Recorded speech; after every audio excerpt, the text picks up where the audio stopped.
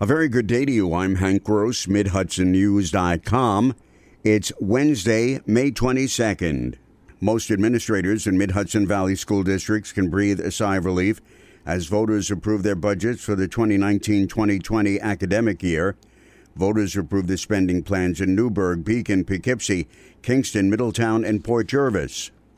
Women and men lined the street in the city of Poughkeepsie Tuesday afternoon to declare their support for freedom of choice and oppose efforts by Washington to ban abortions.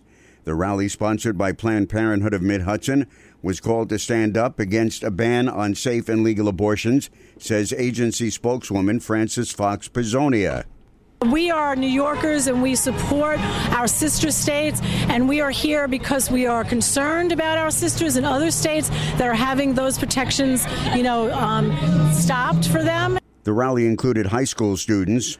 I'm here because I've been fortunate to have access to birth control and health care where I live, and I want the same for everyone everywhere else in the United States. So I'm going to fight for that right for all people with uteruses to be able to do what they want with them. People of all ages, from teens to senior citizens, attended the rally.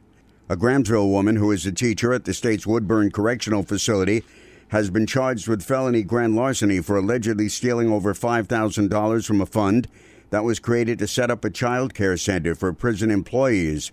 The state inspector general said 53-year-old Patty Milisauskis took the money from a bank account that had sat dormant for years after the effort to set up the daycare facility never got off the ground. Milisauskis was involved in the effort to establish the Center for Woodburn and nearby Sullivan Correctional Facility. Authorities allege she used the stolen money for expenses related to show horses she rode, among other personal expenses. Ulster County Executive-elect Patrick Ryan will be formally inaugurated as the second person to hold that post when he takes the oath of office at noon on Friday, June 7th. The swearing-in will take place at 285 Wall Street in Kingston. The Democratic Ryan won last month's special election handily, defeating Republican conservative Jack Hayes. They will face off again on Election Day in November. The position became vacant when former county executive Michael Hine was appointed to a commissioner's post in the Cuomo administration. Armed with a $225,000 state grant, Hudson Valley Tourism, the umbrella organization for all county tourism bureaus in the region, is going to launch an international push aimed at making New York Stewart International Airport the gateway for overseas travelers. Dutchess Tourism President Mary Kay Verba told the Stewart Airport Commission on Tuesday that Stewart is central to bringing people into the region. Our target markets internationally are going to include Ireland and the connecting countries. So we're going to be working on targeting those areas, both with media, with Google AdWords, digital, social.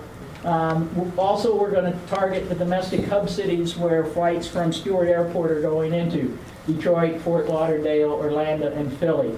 We're also going to do a little bit in the day trip audience. Acting Orange County Executive Harry Poor told the commission his county is exploring the allocation of funds to promote the county internationally in 2020. The April unemployment rate for the Hudson Valley is 3.2%, down from 3.8% in April of last year, the state labor department says. Dutchess County came in with 3.1% unemployment, Ulster County at 3.2%, Orange 3.3%, and Sullivan 3.4%. The Hudson Valley region had the second lowest unemployment rate in the state. Only the Long Island region was lower by 0.2%. The state Senate has taken a step to prevent future PFOA and PFAS chemical migrations into drinking water supplies by banning the future use of the chemicals in firefighting foam. It was that foam from the Stewart Air National Guard base that seeped into Silver Stream and into Washington Lake, the city of Newburgh's reservoir. Senator James Skoufis, the co-sponsor of the ban legislation, said it's long overdue. Places like Newburgh, no community should have to suffer the consequences of these types of spills from these PFA-laced foams. The bill now heads to the Assembly for action, and if approved, goes to the governor's desk for his signature. I'm Hank Gross, MidHudsonNews.com.